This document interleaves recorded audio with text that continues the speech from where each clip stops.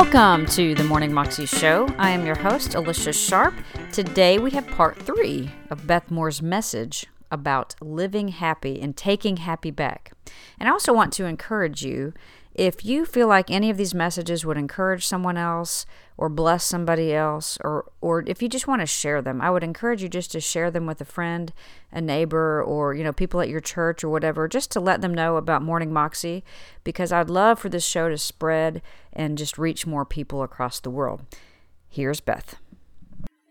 And I want to push a step further than that. I've read this and reread this in my notes, and I think this is sound. For us to teach the world and the church to associate Christianity with misery is its own brand of heresy. I believe it. That when we teach the world and we teach one another through the church to associate Christianity with misery, it's its own brand of heresy. I truly believe that it is. I believe it counts. Would you go with me to Romans 12, 1 and 2, and let me show you something. I appeal to you, therefore, brothers, by the mercies of God, to present your bodies as a living sacrifice, holy and acceptable to God, which is your spiritual worship. Verse 2, do not be conformed to this world, but be transformed by the renewal of your mind, that by testing you may discern what is the will of God, what is good and acceptable and perfect. Do not be conformed to this world, but be transformed by the renewal of your mind. Look at the state of our world. Can you imagine how much light we could carry as this part of the world gets more and more miserable, for us not to be conformed to them? And that's what's happening.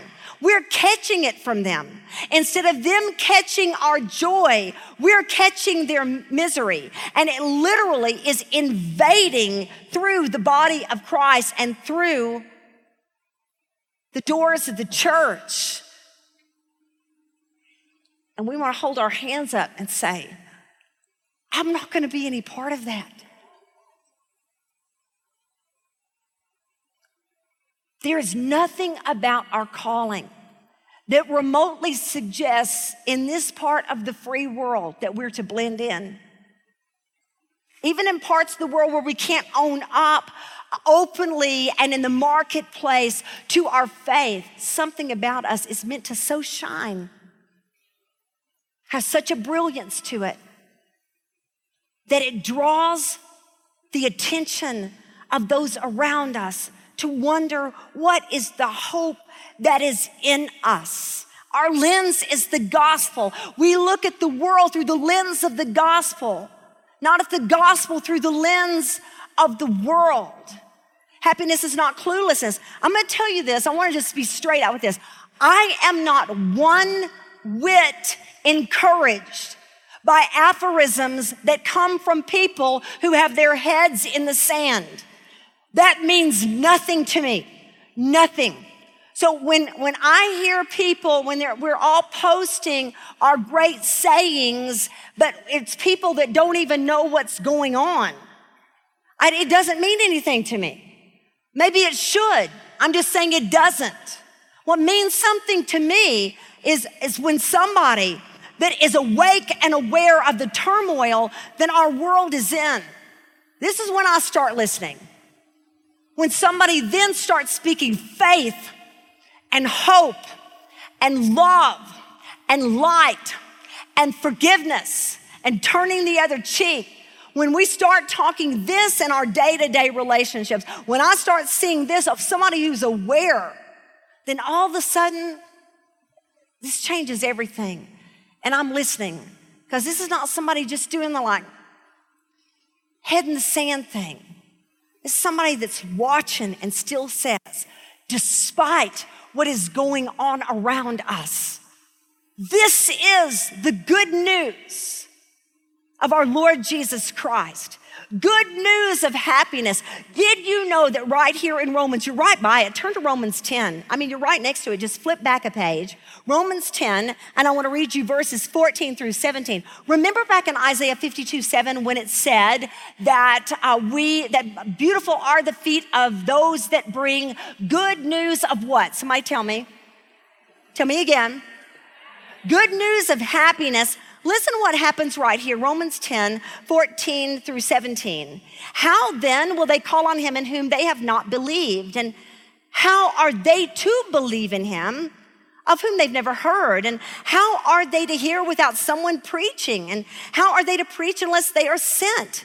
As it is written here, he's going to quote it out of Isaiah 52, this portion of it. How beautiful are the feet of those who preach the good news. But they have not all obeyed the gospel. But Isaiah says, Lord, who has believed what he has heard from us? So faith comes from hearing, and hearing through the word of Christ. So beautiful and powerful. The point is that in Romans, the Apostle Paul, under the inspiration of the Holy Spirit, now says, remember that verse back in Isaiah 52:7? Of course, ultimately, it is Jesus Christ, the complete consummation of that coming of the good news in the flesh to give his life and to be resurrected from the dead, and that every bit of that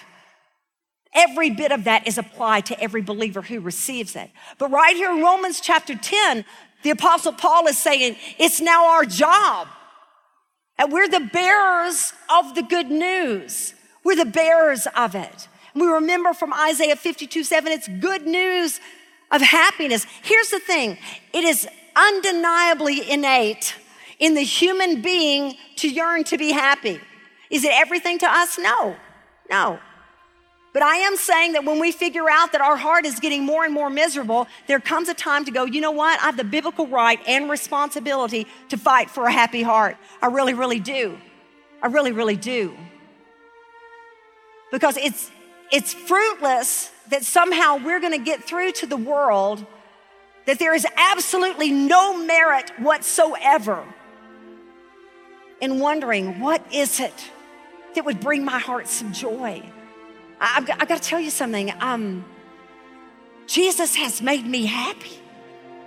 He just makes me happy. And that gets to show in us. That gets to show. Because we really do have something that people are yearning for. We really do.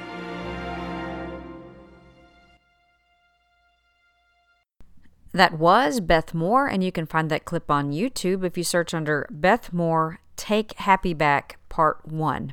You can also find out more information about her at her website, lproof.org. And I've also noticed that she has several different areas she's visiting in the country this spring and this fall and this year, and that you can participate in one of her live events. So I encourage you to look that up and go check her out, and I will see you again tomorrow. God bless.